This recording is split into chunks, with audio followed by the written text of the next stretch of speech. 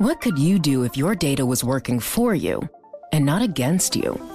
With Bloomberg delivering enterprise data directly to your systems, you get easy access to the details you want, optimized for higher-level analysis, and financial data experts committed to helping you maximize your every move.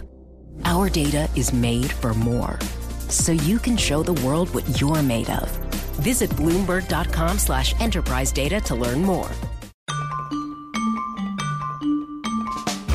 From Bloomberg News and iHeartRadio, it's The Big Take.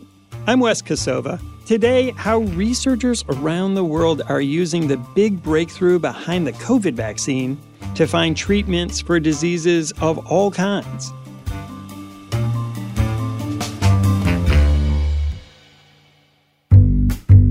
Thanks to COVID, we're all experts now in viruses and vaccines, mRNA.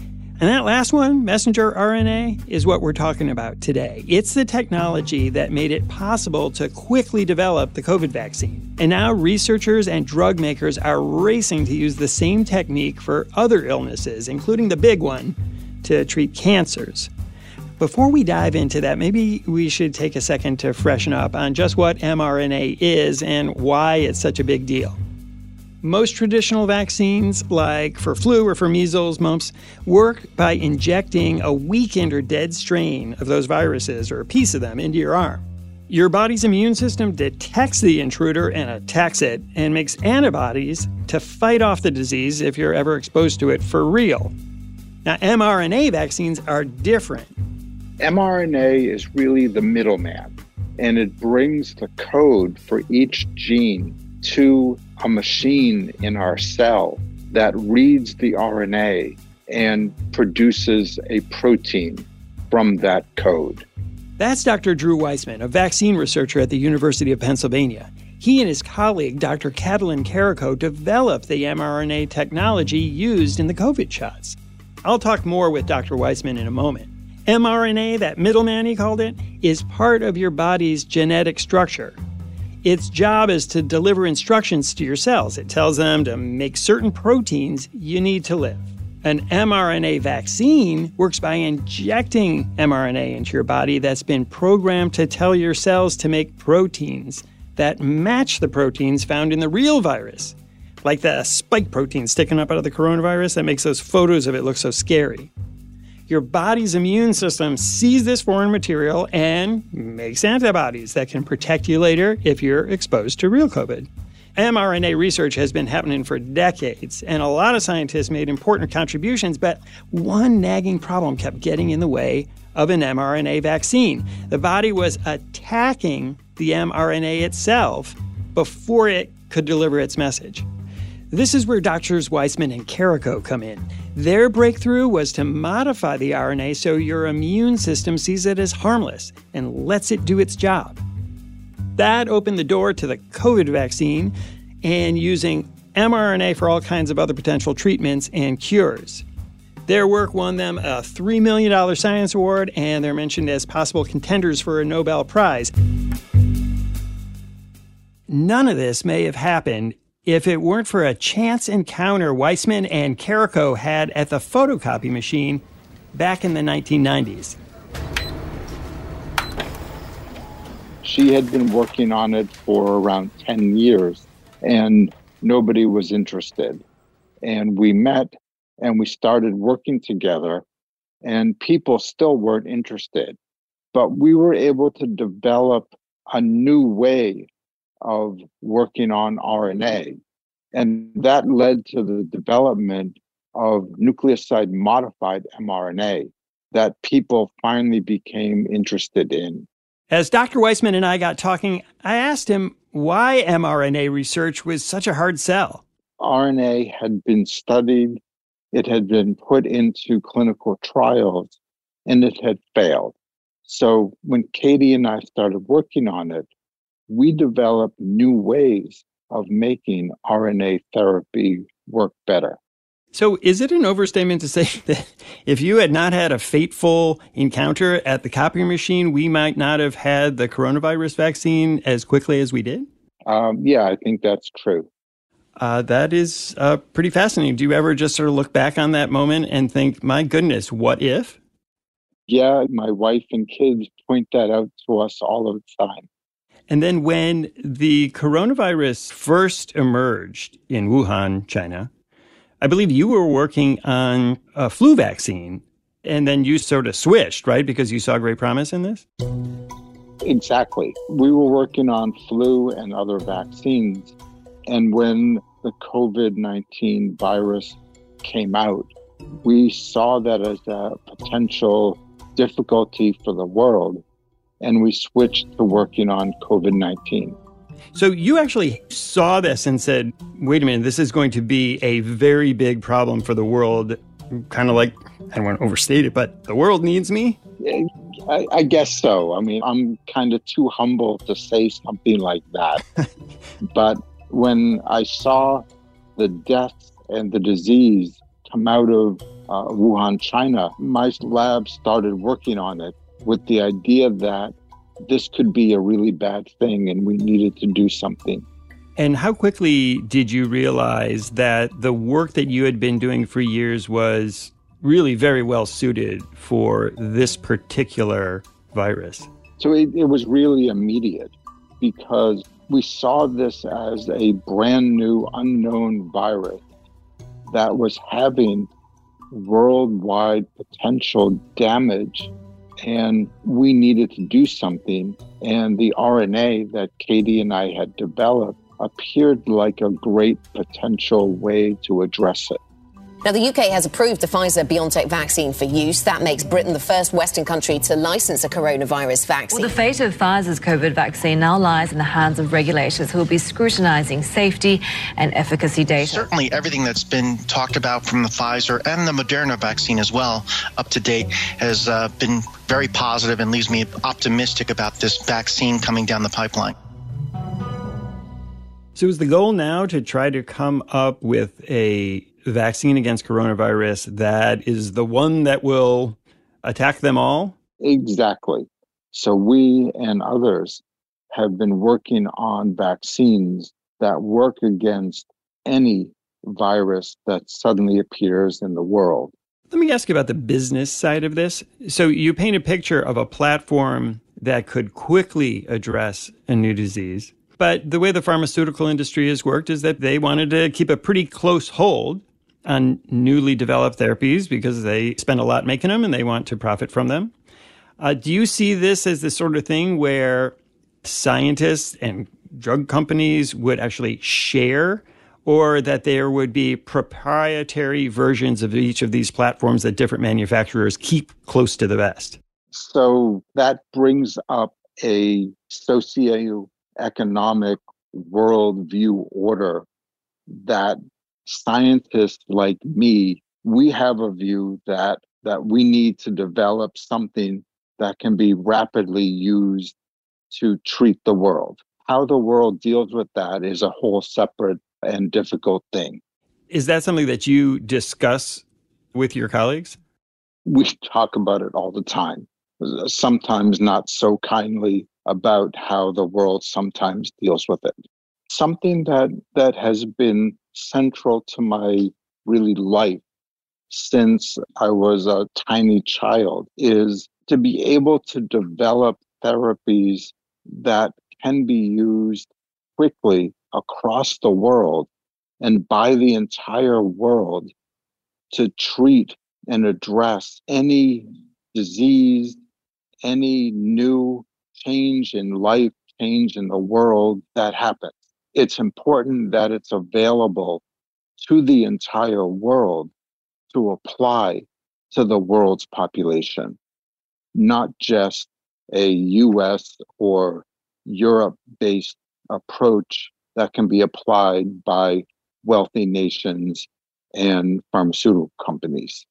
So I've spent my life making therapies available to the world and helping the world to develop it and apply it to their particular diseases. But when you look at the distribution, say, of the coronavirus vaccine, It has been very uneven around the world, and it's along predictable lines where rich countries get it and less rich countries often don't. Yeah, so that's what we worked on. The minute the vaccine hit, I had already been working in Thailand, and they came to me and said, we're worried that any vaccine that's developed won't make it to us very quickly. So I work with them to make their own vaccine and their own company centers to be able to produce vaccine to give to their population and surrounding populations. And we've done the same thing in Africa, and we're doing the same thing in all disadvantaged regions of the world. Thank you so much for taking the time to talk to me. This was just fascinating. Thank you very much. I've enjoyed talking with you. When The Big Take is back, I talk with Bloomberg healthcare reporter Riley Griffin. She explains how we got from Dr. Wiseman's research to Big Pharma producing billions of doses of COVID vaccine in record time.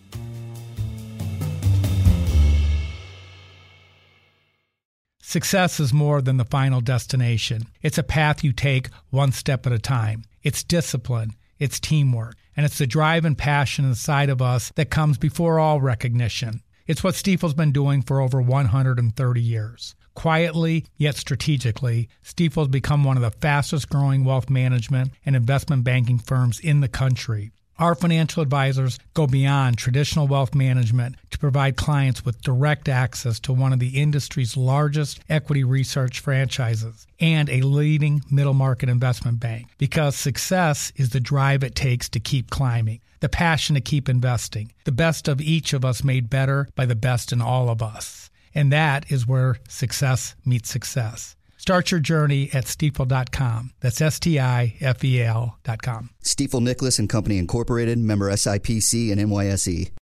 Collaborate for a greener future at the Bloomberg Green Festival, a groundbreaking celebration of the thinkers, doers, and innovators leading the way. From design and culture to technology, science, and entertainment. Hear from inspirational speakers and immerse yourself in climate solutions. July 10th through 13th in Seattle. Title sponsor, Amazon. Official airline, Alaska Airlines. Get 20% off using promo code radio20 at BloombergLive.com/greenfestival.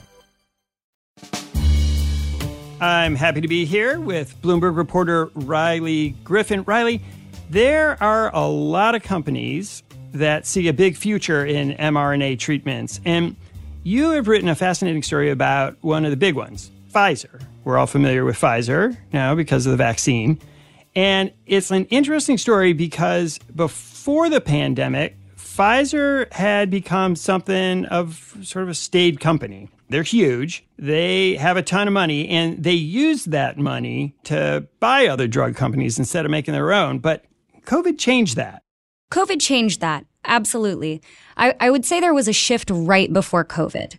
Let me take you back to 2019. So 2019, Albert Bourla takes the helm of Pfizer.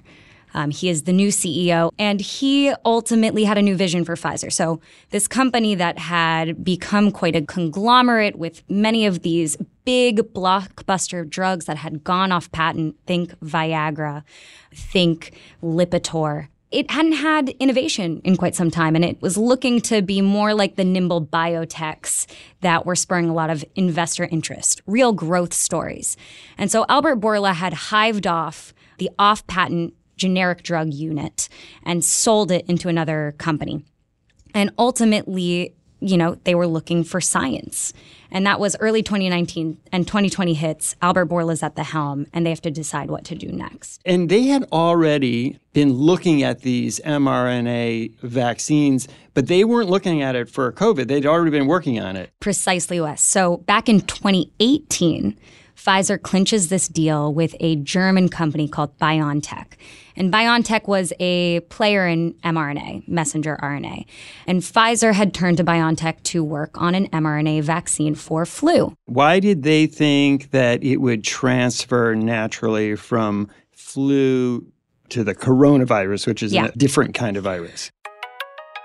So there are a couple of benefits to messenger RNA when it comes to vaccination, especially for infectious disease. One is that messenger RNA ultimately allows the body to be its own vaccine factory. and create those antibodies to thwart whatever the threat may be, in this case, COVID. And so in a sense, it compresses the timeline, but also, even more critically, the time to manufacture mRNA is much shorter. And why is that? So other vaccines require you to, especially for flu, for example, you grow flu vaccines in eggs. You can grow them in cells. There's a cultivation process, and that takes a lot of time and it takes a lot of resources.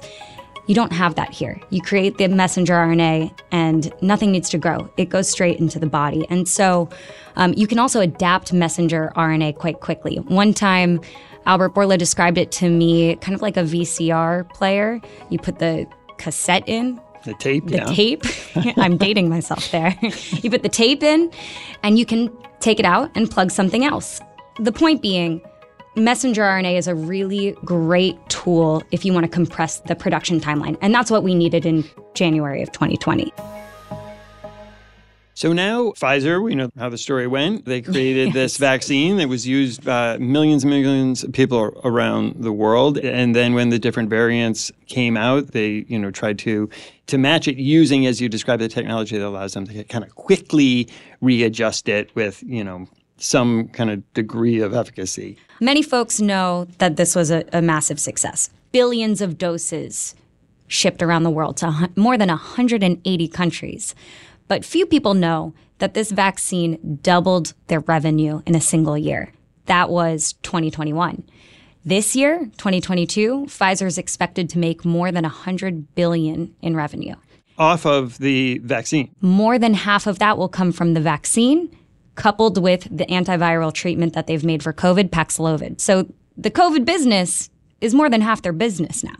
But, and this is an interesting thing in your story, this creates a big problem because they are so geared now toward coronavirus. And, let's all hope a year from now, we're not going to be talking about this as often as we are now. They need to do something else. And so they've sort of decided this is their future for all kinds of other diseases.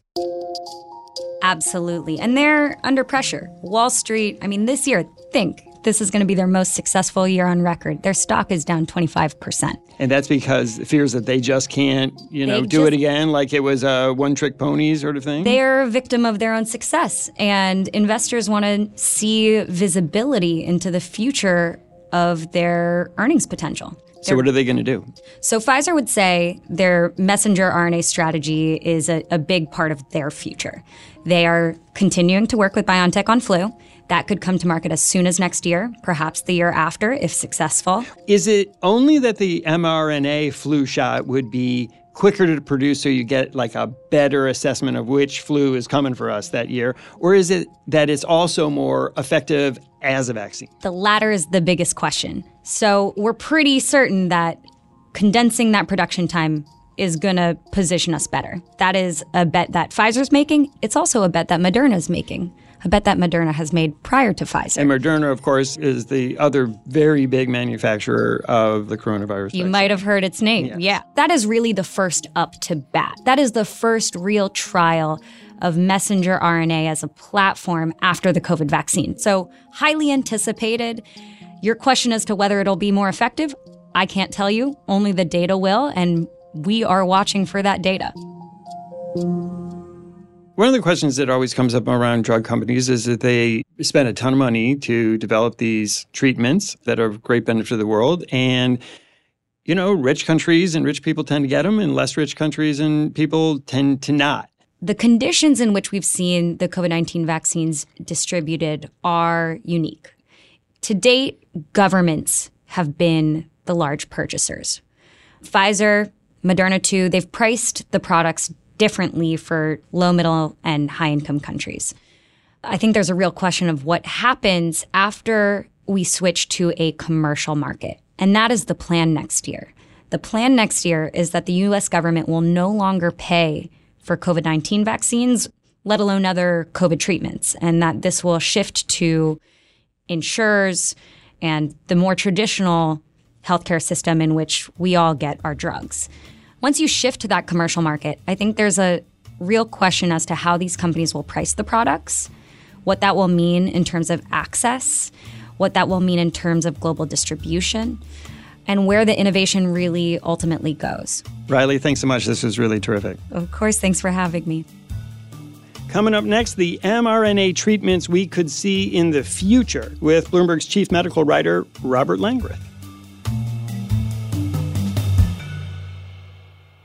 Success is more than the final destination. It's a path you take one step at a time. It's discipline, it's teamwork, and it's the drive and passion inside of us that comes before all recognition. It's what Stifel's been doing for over 130 years. Quietly, yet strategically, Stifel's become one of the fastest-growing wealth management and investment banking firms in the country. Our financial advisors go beyond traditional wealth management to provide clients with direct access to one of the industry's largest equity research franchises and a leading middle-market investment bank, because success is the drive it takes to keep climbing, the passion to keep investing, the best of each of us made better by the best in all of us. And that is where success meets success. Start your journey at Stifel.com. That's Stifel.com. Stifel Nicholas and Company Incorporated, member SIPC and NYSE.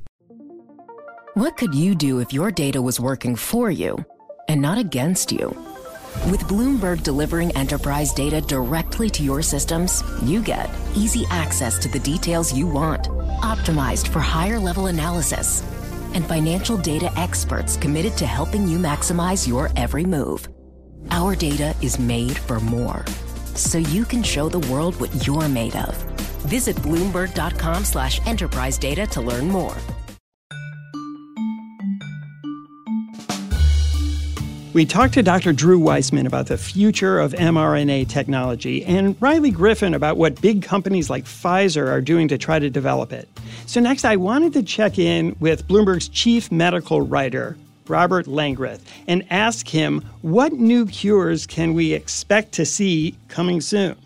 So the way you have to look at this is, at the beginning of a new therapeutic area, it sort of looks like, endless possibilities. And then it takes years and years of research to figure out, which of those possibilities, which is our therapeutic possibilities are, really going to pan out with practical therapies that have advantages over previous generations of therapies. So we're kind of, for mRNA, we're kind of at the endless possibility stage. And we're still doing the research to filter down to figure out which of those things are really going to work out in terms of a big deal in terms of practical therapeutics. That's a really interesting point, because one of the things that we were hearing when we were having our conversations was that mRNA allowed the COVID vaccine to be developed much more quickly than other vaccines. And it was able to sort of short circuit the usual very lengthy process. So you seem to be saying that won't necessarily be true when they try to apply that same process to other diseases. Well, so here's what I would say. I would say that, one of the clear and chief advantages of mRNA over other types of therapeutic anti-vaccine approaches, one of the clear advantages is in sort of the speed of manufacturing and how quickly you can adjust that. Now, obviously, the pandemic highlighted one of mRNA's chief advantages, which is just manufacturing something fast and kind of adjusting on the fly. And it's not so clear yet how important that advantage will be in, other non-emergency situations. The pandemic proved one area that mRNA will definitely work for is vaccines. And so that sort of de-risked, to some extent, other similar infectious disease vaccine areas to suggest that, there's nothing stopping this from working in infectious disease antiviral vaccines. And so that de-risked other antiviral vaccines in terms of mRNA. When you say de-risk, what do you mean? What is the risk? Here's what I mean by de-risk. Basically, it took some of the risk out of developing other mRNA vaccines for infectious disease vaccines, because it showed mRNA can definitively work, can succeed and be effective for an infectious viral disease. When you say risk, do you mean that the risk that you spend a lot of years and a ton of money and you come up without a treatment? Yes, it just might not work. There are other efficacy barriers that are just different from infectious diseases. For COVID, we knew what the best thing to attack was pretty much right off the bat. The spike protein that stuck up from the surface, that was the thing we wanted to generate an immune response against. Now, for cancer vaccines, and you're trying to stimulate the body into generating an immune response that targets cancer cells and kills them. That's what you're trying to do, and that's why it's called cancer vaccines. And it's been this really promising area that's never quite worked out in a big way and, turned out to be very, very hard. So one of the things about cancer, of course, is people think about we're going to have a moonshot to cure cancer, but cancer isn't one disease, it's many diseases. Does mRNA hold any advantage in trying to treat many different kinds of cancers in a way that existing treatments don't? Yeah, so one of the most interesting areas that is being tested with mRNA in cancer is personalized cancer vaccines. And this is an area that's still in relatively early stages of testing, and both Moderna and BioNTech are working on it. But this is an area that kind of plays into the strengths of mRNA and the ability to manufacture things quickly. So for personalized cancer vaccines, you're actually taking samples of a patient's own tumors and developing vaccines that would stimulate the immune system attack characteristics of a patient's own tumors. This is like the personalized vaccines, and the manufacturing has to go fast. And that's something that can be done with mRNA because mRNA, the technology just allows kind of quick manufacturing of individualized mRNA constructs, the pieces of mRNA that are used in the vaccines. And that's just something the technology enables. And it's one of the problems in developing personalized cancer vaccines is that the manufacturing is very bespoke and individualized, and that's hard to do with previous technologies where the production process was a bit slower. So is that something that is showing promise in the laboratory and that actually could go into production sooner, or is that still in the early testing phases? That is in clinical trials right now, both BioNTech and Moderna. BioNTech, for example, is a partnership with Roche, is working on personalized cancer vaccines in melanoma and colorectal cancer, and that's in the second stage of human trials. And Moderna is also working on personalized cancer vaccines. All right, so we talked about cancer, which is showing promise. What other diseases are pharmaceutical companies looking to RNA to possibly treat? Cancer, infectious disease, and vaccines, those are the farthest along and the most prominent.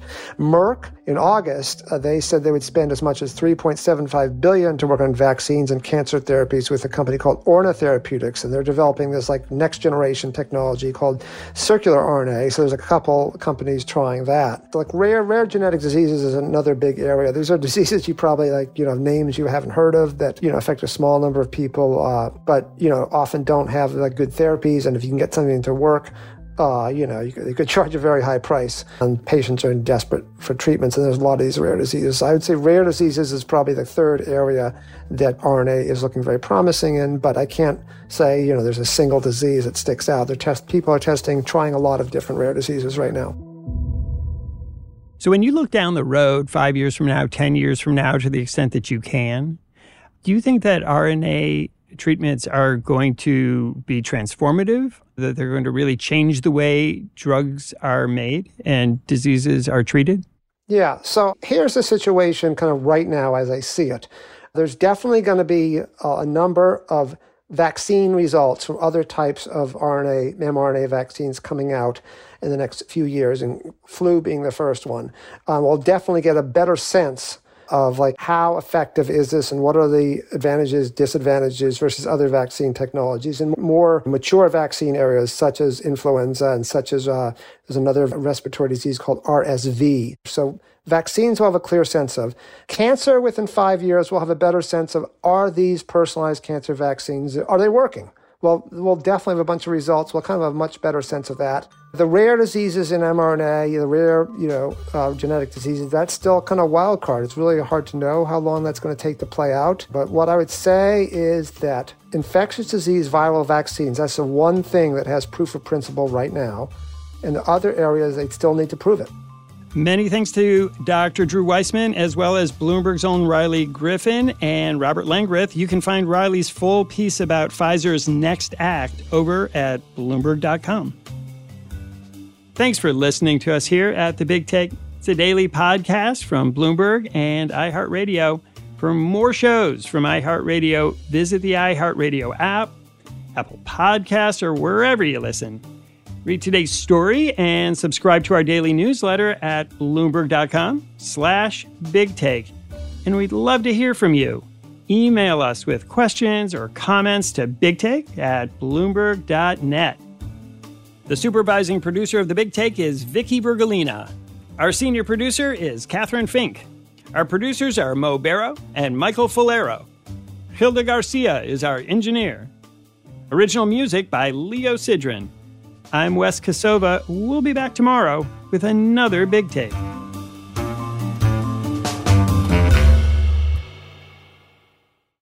Collaborate for a greener future at the Bloomberg Green Festival, a groundbreaking celebration of the thinkers, doers, and innovators leading the way. From design and culture to technology, science, and entertainment. Hear from inspirational speakers and immerse yourself in climate solutions. July 10th through 13th in Seattle. Title sponsor, Amazon. Official airline, Alaska Airlines. Get 20% off using promo code radio20 at BloombergLive.com/Green Festival.